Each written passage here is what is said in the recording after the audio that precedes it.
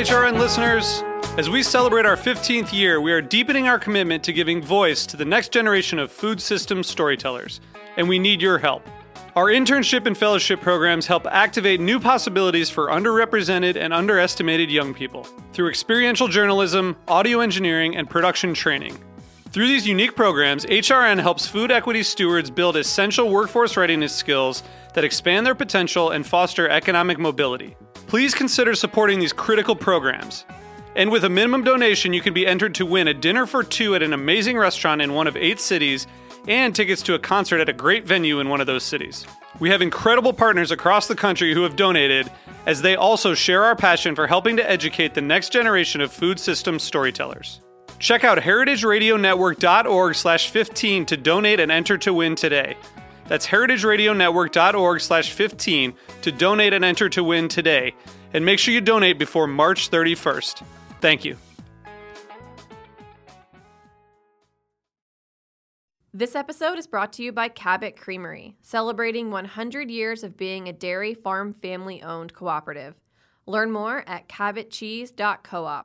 That's cabotcheese.coop. Why is Heritage Radio Network important to you?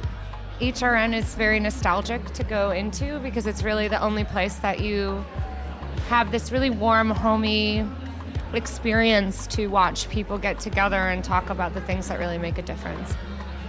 It's really fun when I ask guests, do you want to be on Heritage? And they're like, at Roberta's? Yes, 100%. I believe that we all are really trying to bring people together. I think getting more people excited about good, local, well-crafted food and away from big ag and tasteless commodity food is so important. It's kind of an honor to be sitting there with somebody in a space where so many other people have sat. Join HRN's vibrant community of thoughtful eaters. Become a member today. Go to heritageradionetwork.org/donate.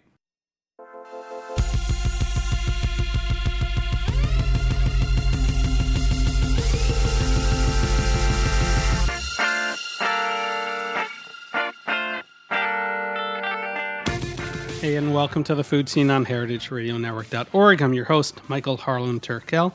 And today we have Andrew Scrivani, our only 3-time guest. So check out episode 1, or don't. That is by and far my worst episode. Oh, I don't know about that. Episode 236, which I think was my 5th year anniversary, and this one. Scrivani has become one of the most recognized food photographers in the field today. From his work for the New York Times to numerous cookbooks and ad campaigns, Scrivani now adds author to his repertory with his tell-all handbook to the biz. That photo makes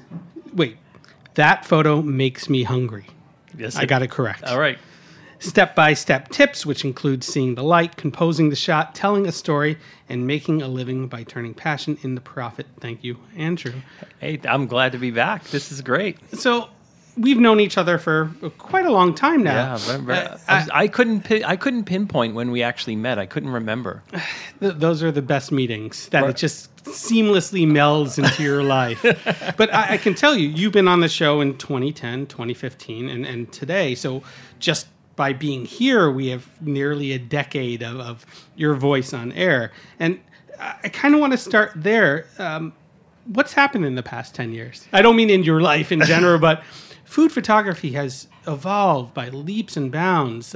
Where do we start? Is it technology? Is it the way we, disseminate information, read images? I think it's all of those things. I think it's hardware. I think it's software. I think it's, all of the things that, have become incorporated into what we do every day. And, the emergence of social media as sort of the major platform for what we do at every level, which, I was thinking about this and I was hoping that this was going to be the first question, because it's like, to sit there with another person in our field that we've sat there and commiserated and we've, celebrated, and we've done a lot of things about the work that we've done. I like that you led with commiserated and then celebrated. Well, it's, it's challenging. It really is. It's become a challenge for those of us who have been around for a while, because I don't want to be that guy who's screaming, "Get off my lawn!" But man, things change fast. It was so static for so long, and that transition from analog to digital,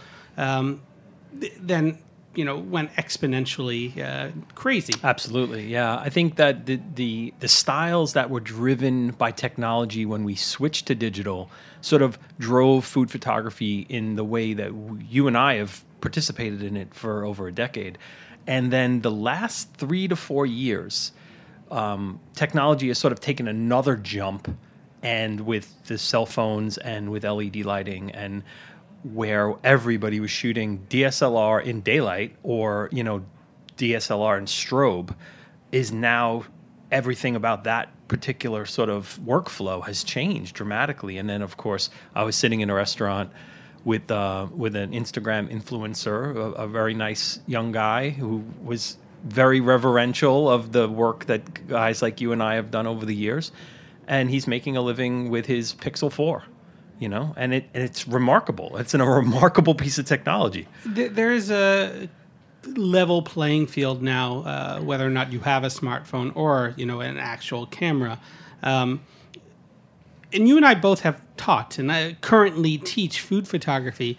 How do you teach when you don't know who the person is, what their level of competency is when it comes to photography? Sure. And even knowing what equipment they have. Right. I think there are some general principles that I try to teach when I'm dealing with a mixed crowd, of people who are either professional photographers who are entering into food photography for the first time, talented amateurs who are skilled on a DSLR, or complete amateurs who deal with only smartphones.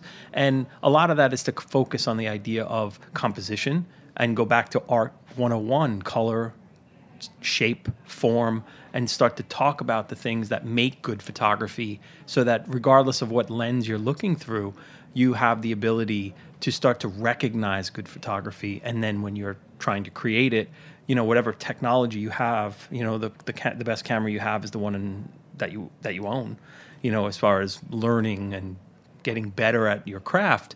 But I do think that the artistic aspects of what we do are the things that have to be focused on with a mixed group of people.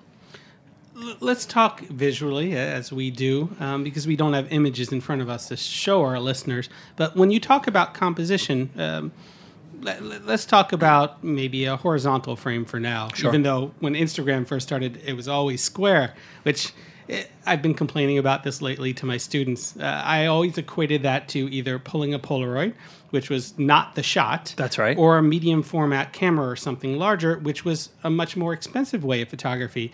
But the square has become the most democratic shape for a lot of photographers. Sure. So what do we do with that shape, that frame? How do we use that to the best of its ability? Well, I think ultimately it's looking at that as the sort of meat, the sirloin cut of our shots, right? In that I have this graph that I designed for a client when I was doing an ad campaign, and showing it from the square and in every aspect ratio that we could possibly use on social media. And I overlaid this graph over the top of the picture, and I showed it. It was almost like a butcher design, thing where you could see that there are different parts of this image, but there is one heart of the image from the middle out, and then it grew into whatever frame we wanted it to.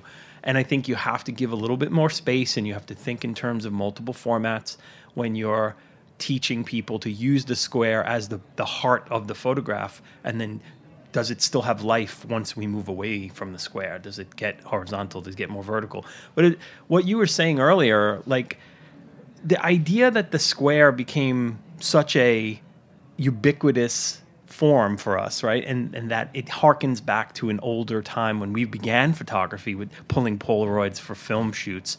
But then we went from that into shooting vertical, mostly for magazines and newspapers. And then when the web came out, we had to adjust to the horizontal frame. So as food photographers, we've had to make that adjustment multiple times in the past 2 decades, for sure, in understanding the frames. Well, I mean, I was a documentary guy. I wanted to be a war photographer, so I was 35 millimeter horizontal all the time. So when I first started shooting food, the first 3.5 years, I did nothing but 3200 black and white, and I pushed in kitchens. Sure. So I didn't even I remember those color. shots. Yeah, I didn't even introduce color into my repertoire for a while. But it took me a while to even just turn my arm into that vertical frame and realize that, like you said, books and magazines. Sure. Yeah, it was interesting. But I think that at the core of it, in teaching people who are coming at it from, different backgrounds, is understanding the square is a really good way to teach people how to frame properly, and then make them understand that this is just the beginning, right? Is that you have to be able to, as a proficient photographer, be able to use every frame that's available to you. And of course, now there are so many different aspect ratios that we have to consider that it should ultimately make you a better photographer when you have to learn how to consider multiple aspect ratios. Do you teach rule of thirds? No. Do you teach that old allegorical photo? No, I crap? joked about it in my book. I joked about it saying, I'll leave that to your art or photography professor in college, because quite honestly, it's sort of it's an antiquated thought process in terms of teaching people from that perspective. Is that those rules have gone out the window. So I think learning the frame in general is a better rule of thumb to start with. Well, I should put my elbow patches on because I do teach that during my course, but I teach it in regards to pizza. Okay. Let me explain for a second. I mean, we are at Roberta's, so it's fitting. Absolutely. Pizza, in my mind, has always come in 3 different shapes. It's a circle, it's a triangle, and it's a square. If you get a Sicilian Detroit You're style. so geometric. I know, yeah. But I show them this rule of thirds where you take a frame and cut it into equal parts. Okay. But then I do the thirds the other way to make 9 quadrants, and I say, well, here you could have 9 slices of pizza, or you can put the box to the left or the box to the right and put a square in this square, a circle up here. And so it's less about the rule of thirds and weight, and just it's more about making a dynamic frame. Sure. To show how many different quadrants or how many places there are to move a piece of pizza into. That's amazing. It's a great way to teach it, because I think ultimately what it is about moving off this sort of center cut frame, that making people understand that there are times when offsetting to the right or the left of the frame or the top or the bottom of the frame is artistic, but it's also practical in that we want to lay in type, we want to lay in other photographs, we want to lay in some headlines or text. And when you're only creating images to post in a square on Instagram, you're never thinking about those things. And I think as a proficient working photographer, you have to be able to deal with a client that says, well, I need you to leave the gutter free, and I need you to make sure that you have some space in the top third. And, you need to understand that language and what that means. Yeah, well, I mean, you shoot a lot of cookbooks and ad campaigns, and let's talk about how those are different or similar in that case. I mean, sometimes you are dealing with text overlay, and that you are just about whatever is in frame in that image and making that look beautiful, but then there's all the designers there with. But then in a cookbook, sometimes it's full bleed, just you, but you don't want that repetitive everything in the center kind of cookbook. Absolutely. So how do you think about a single image for a campaign versus a series or sequential for a cookbook? Well, I think in terms of the amount of creative input I get too is generally very different between those two things, in that an ad campaign a lot of times comes in with full-born creative that I don't have a whole lot of room and flexibility to interpret. There are times when I get input there, and I try to make whatever influences I can make. But in terms of cookbooks, at least the cookbook clients I've worked with, I've had a lot of input into, excuse me, understanding the nature of not making it look too repetitive, whether that means helping them select the recipes that will be photographed, helping them select the idea of the kind of framing we're going to use and the kinds of spacing we're going to use, how much macro, how much pulled back, how much vertical, how much horizontal, based on the layout and the design that the designer wants to work with. And I've gotten a lot of great feedback from my clients about the kind of hands-on, intervention I take with them. Good word, good choice. Authors have come back to me and they're like, that was therapeutic. Exactly, Yeah. right.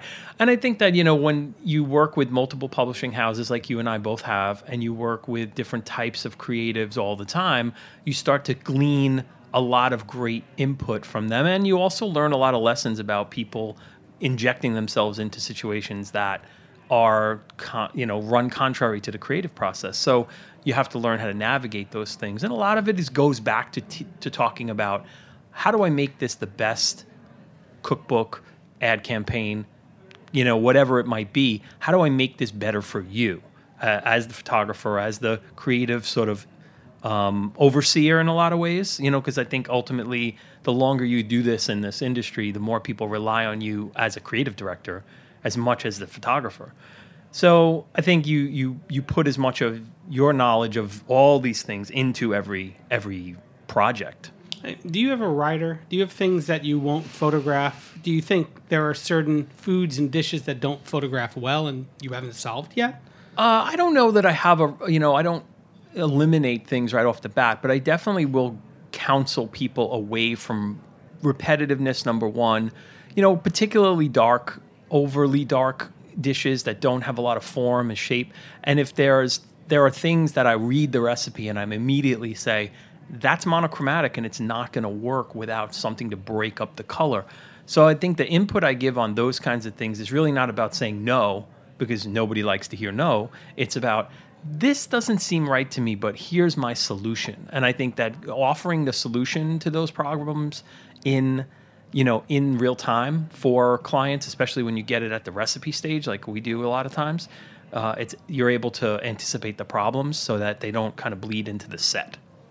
Let's talk about plates versus bowls versus cups. I mean, just the tabletop changes the image so much. Sure. Do you have a preference over, plate versus bowl?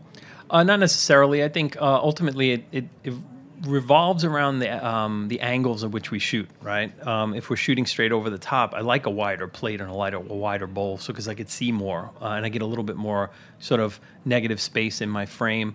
But if I'm lower on the lower edge, or I'm going to be able to drop down right into something, that might influence how I want to shoot it. I think other than shape, I think the thing that influences me more is size, is that I like to downsize everything and be able to catch the edge of the plate and the food simultaneously. And a lot of times when you're plating in restaurants, the plate is so much bigger than the food that all you can see is the plate itself, not the edge of the plate, unless you get really far away. But if you want that intimate feeling with the food, what you do is downsize the plates so that the food is big in the frame, plus you still see the edge, you can still see the fork on the side, whatever it might be, it gives you a really intimate feel. I feel like that's a good way of convincing yourself to have a prop closet with small plates. New York real estate. Oh my God. Let me tell you, I mean, my prop collection has overrun my studio, and I've started to cull it a little bit because clearly, I mean, I think the overall tone of what we're shooting these days is a lot less proppy.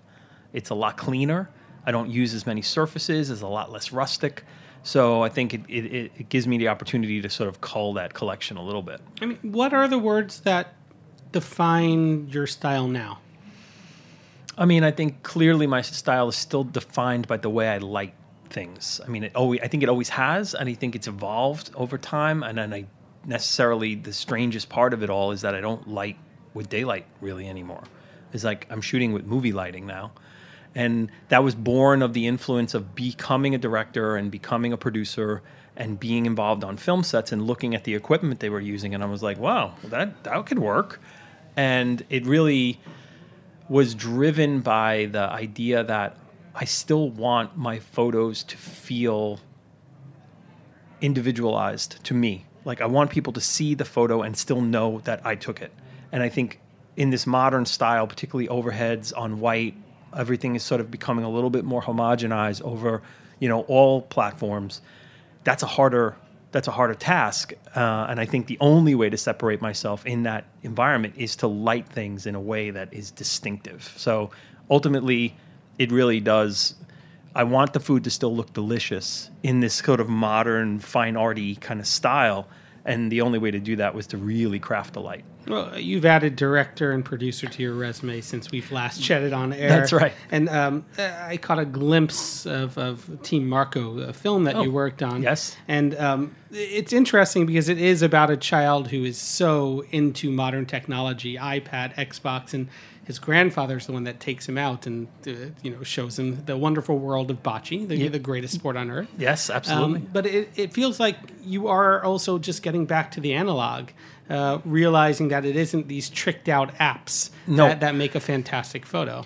Yeah, I mean, at the end of the day, the core of good photography is the frame and the light. And I think that if we consistently remind ourselves that it isn't about anything else than that, then we'll stay true to ourselves as artists. And I think that regardless, and I think becoming familiar with cinematographers and becoming close to them in the process of becoming a filmmaker has really reaffirmed that, because when you're on set with a cinematographer and a gaffer and they're talking about how they're going to craft the light and shape the light, and that light doesn't have enough shape for me.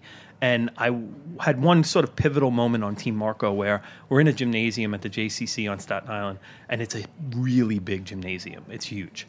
And we had a 20-foot black sail up as a neg. We were using the light of the room, and then we had two big M45 RE lights pounding light in from one direction. And I'm looking at this and I'm like, this looks like my tabletop times 1,000. Like, the people were in the middle, the light was coming from one direction, the big neg flag was on the other side of it, and I'm like, this is exactly what I do in my studio, except on a huge scale. And that's what gave me the idea of starting to shoot with a sky panel. And that's how I started to, it took me a few months to sort of work out the details of how to make that light look like daylight on the tabletop. But once I kind of got the nuts and bolts of it down, I was like, wow, this is what I've been looking for all along. The real big picture show. Yes. Yes. Excellent. On that, we're going to take a quick break, and when we come back, more Andrew Scrivani on the food scene.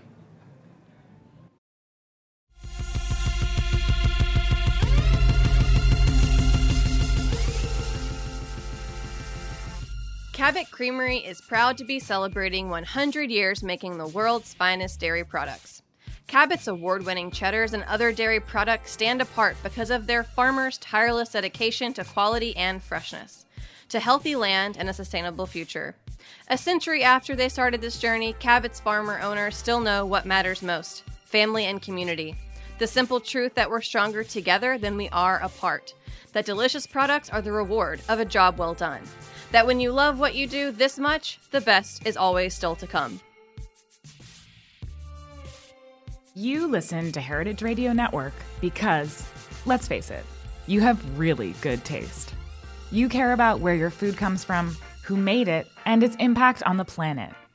Whether you're looking for an inspiring interview with your favorite celebrity chef, the latest on Dave Arnold's Spinzall, or if you want to get down and dirty with some agricultural policy, we've got you covered. 10 years in and 13,000 episodes later, HRN continues to be the go-to media outlet for thoughtful eaters like you. And we never could have done it without the support of our listeners. Help Food Radio continue in the future and help us raise enough funds for the year to come. Go to heritageradionetwork.org/donate today. And since you've got such good taste, we have some very cool member gifts for you to choose from. Thanks for listening and for being a part of the HRN community.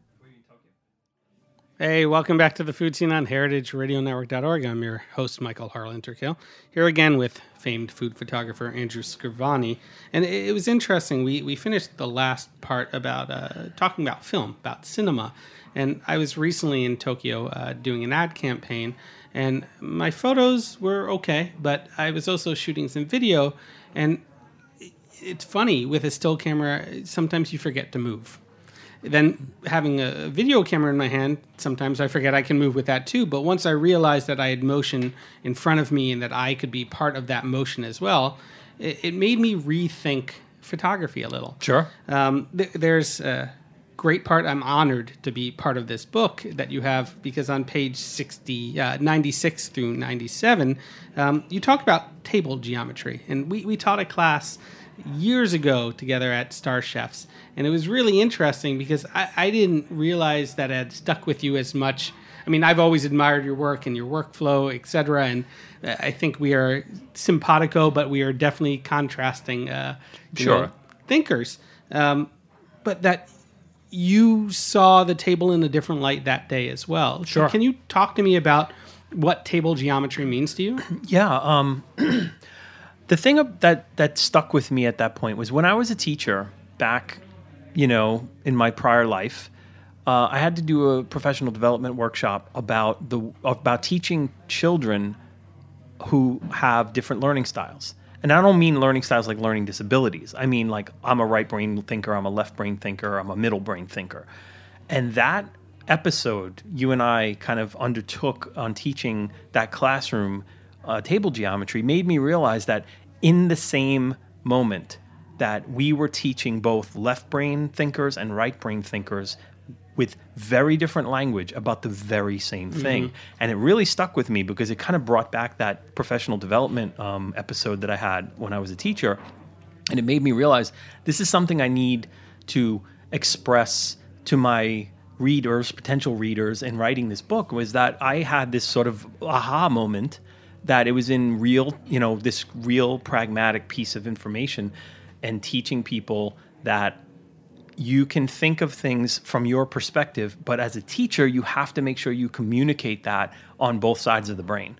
And you being more of a mathematical left brain thinker and me being more of a creative right brain thinker, we've sort of put those two things together and it worked really well for that group. Yeah, the synergy was so amazing that I still teach it today. And for years I call it the 12-step approach, but then with the whole AA thing, I'm like, maybe not. So now I call it the 12-angle approach. The thing about it is that we both realized that there are certain perspectives. There's a chef, there's a diner, and then the photographer. Right, sure. And then on top of that you can move around a table, move around a space, and there are that many more. When I teach it in class, I tell them, the 0, 45, 90, and you'll have to get Andrew's book to see exactly what we're talking about.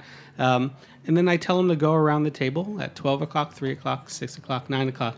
But I've only recently realized that some of my students don't know how to read analog clocks. Okay. So now it's north, south, east, west. But you got to remember now, if you're going to teach it that way, we usually use one single light source. Yes. And we do not want to shoot in the same direction as the light source. So it eliminates one of the 4 angles. Yeah, I try to make them realize that by process of elimination. Well, sure, right? Yeah. Because when you're shooting with the light and everything flattens out and it looks awful, you're like, oh, God, that's terrible. Yeah. So... but look at cookbooks or magazines today.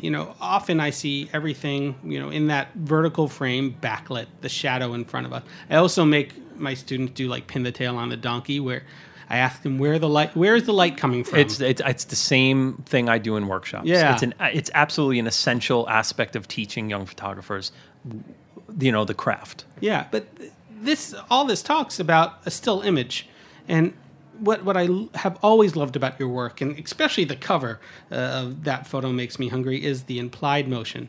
I mean, it's not even implied; it's kinetic energy happening right here. Yeah. What is that capture to you? What is that moment you're looking for? I've been describing it recently as a continuum, right? In that we experience food in a continuum, right?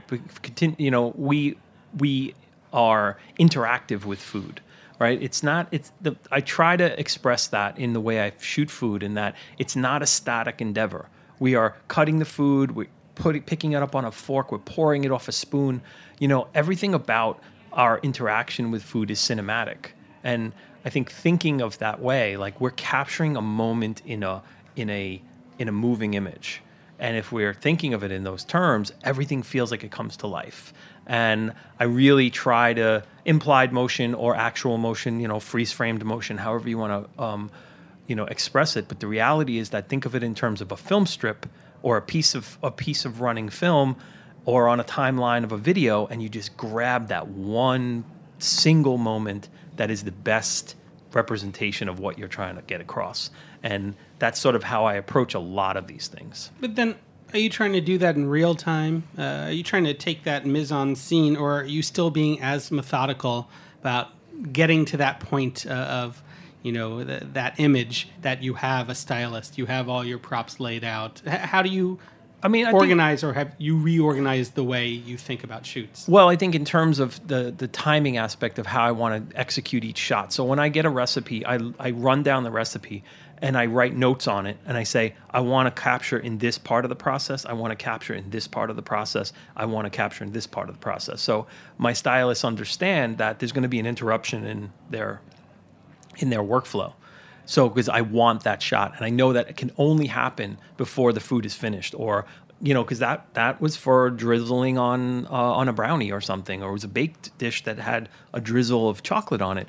But I took the time to write out a script, to write out a storyboard of each shoot, and I want to be able to deliver to my client this sort of cinematic approach to the whole process. And if you don't want to use them, great. I mean, that's okay, but that's how I work now. It's like everything I do goes through that process because I feel like so much of the great captures I've gotten have been before the final dish, or after we've gotten the final shot and then started to break it down. We started to interact with it in a way that a diner would interact with food. And those artfully sprinkled crumbs or those little drips and everything else, they're intentional, but they're meant to evoke the idea that we are experiencing the food, not just observing the food. But does that get boring? I mean, are there any surprises left in food photography?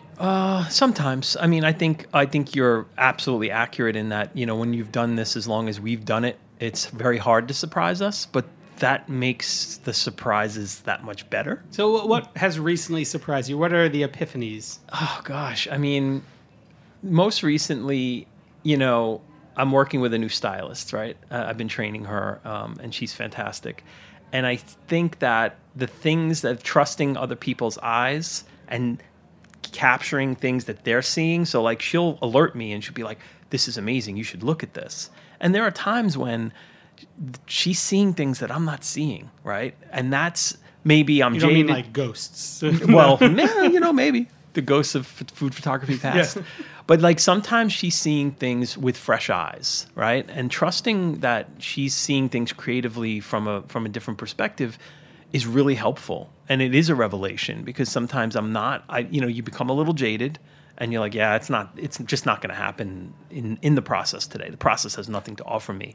And then she'll pick something up and be like, this is really cool. And I'll be like, oh, you're right. Let's get that over into the set and see what we can get out of it. So I think it's about, the collaboration, the trust, and the fact that, you're working with the same people and you're training them as to they know what my photography looks like, right? They understand the process. And the fact is they're there with me, right? They're in my head now and they're like an extra set of eyes. So I don't know that it's any one specific dish or one specific thing, but it's this part of the process that's become new for me. Well, having seen so much, and we're a very cyclical industry. Every 3 to 6 months before Thanksgiving, there are turkeys. We already did our holidays. How do you change how we see those things? Are you constantly every year trying to? Is there one-upmanship? The one recent episode, I wouldn't say particularly recent, but the one episode of that was Art of the Pie, right? 4 and 20 Blackbirds was a killer book. And it was Gentle and Hires, and I looked at that book and I said, how did they shoot this book on the budget I know they had? This is a new author. They probably didn't get a tremendous amount of money, and they hired 2 of the best people in the whole business. And I was like, all right, the gauntlet has been thrown, right? And honestly, that level of competitiveness that I take with me from my athletic days, that doesn't leave me, and it's really nice to have a dragon to slay. Yeah. And in that project, having 4 and 20 out there as one of the more popular and successful cookbooks on the subject matter that I was working on, sort of hanging out there as the goal, really motivated me. It really did. I'm going to make my students listen to this because I try to push this point. Like, do your research. I photographed a book about jam, and I took out every book out, in the world about jam. Right. And I came away with the 2 tenets of no jam in jars and no jam spread on bread. Okay. I just don't want to do either of those things. Yeah, and you're absolutely right, because it's been done. Yeah, right. So I photographed 50 swatches of jam. We just poured jam and jellies out on transparent, translucent surfaces lit from underneath on Mylar. It was very sticky. And then handed it in as full-page bleeds, and the publisher said, what? What is this? Eventually, text overlay happened, and they loved it, but it took some convincing. Right. I think that's exactly it, right? Is that we're always looking for something new to do in this. And it's getting harder and harder and harder because, as the archive of what we've done in our careers has grown to, exponentially over the course of the last 10 to 15 years, it's really hard to reinvent something. And I am always, like you, looking for the unusual or the sort of unexpected way to shoot something. Most people look at Instagram, click on hashtags. Do you sit there and mine data through there? Do you do your empirical research? I do some on Instagram. I do some on Google. I go and look. I still pull tear sheets out of magazines. I still have a folder full of great pieces that I see in Food and Wine or in Bon App or wherever. I still some of other I have friends in Europe that will send me sort of food like trendy food magazines that are coming from there. I think like Noble Rot and things like that. And I like to see what's happening, what's the trend. And then, recently things have really sort of leveled off. We went in through that hard light stage that we went through for a couple of years, and that's sort of tailing off. And then we went through the BuzzFeed tasty influenced, everything is shot from the top. And I think we're starting to move off that again. And I feel like, the styles that we've become accustomed to and comfortable in have sort of started to cycle back again, which I'm very grateful for. Yeah, and I love the book because it has all this commentary. All the banter you just heard over the past 30 minutes are that much more, within the binding of that photo makes me hungry. But what I also love is that you have a quote from a past interview we did, and you said, I don't know that I've ever been afraid to share. People told me that I was giving away some of the trade secrets. It's not about camera settings. It's about your eye, your vision. Do you still believe that's true? More than ever, because we're so saturated with food, photography, and otherwise, that, video and everything else. The amount of food visuals out there in the market is still only discernibly different by someone's eye, because you can be a great capture artist. You can be a terrific lighter. You still need to see it. You still need to see it the way you want to see it. And I see food intimately, and I try to express that in the way I shoot. I want all that emotion and the things that connect me to food to feel like it's in the photo. And that is sort of filtered through the eyes. And I think ultimately I can teach you, and I've done this. I've done this in a classroom. You should try this in your classroom, right?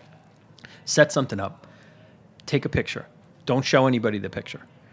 Then give your students the same camera with the same settings and have them take the picture. And then put them up on the screen and notice how different they are. It's a remarkable exercise for teaching. Or I might just bring you into class. Maybe. Show and tell Scrivani. I'm happy. I'm happy to do it. I love it.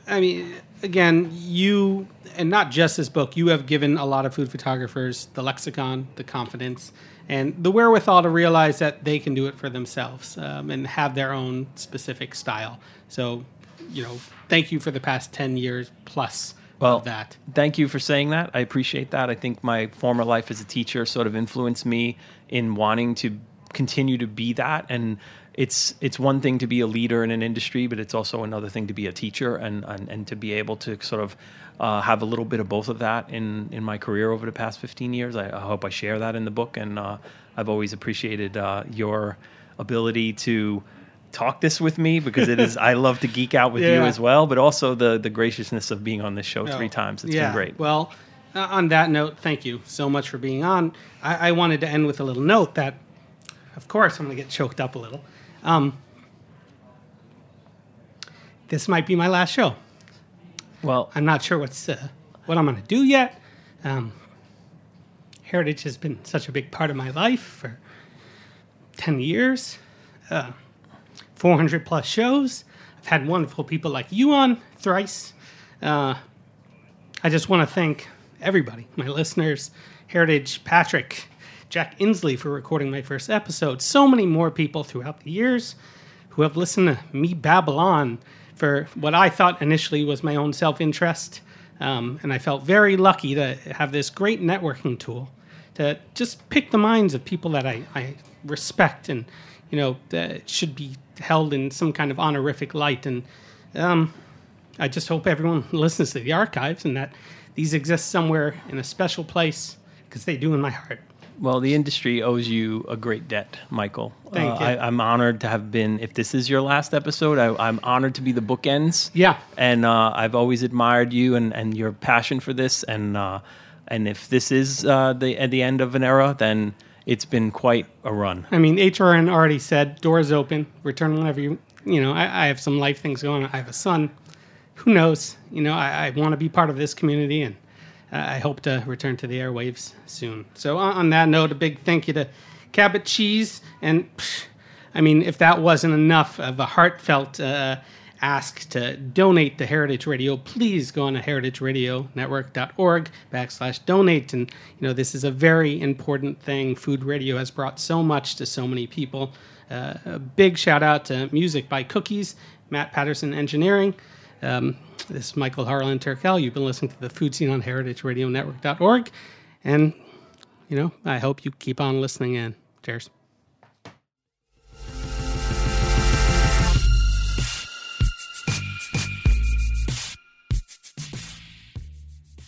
The Food Scene is powered by Simplecast.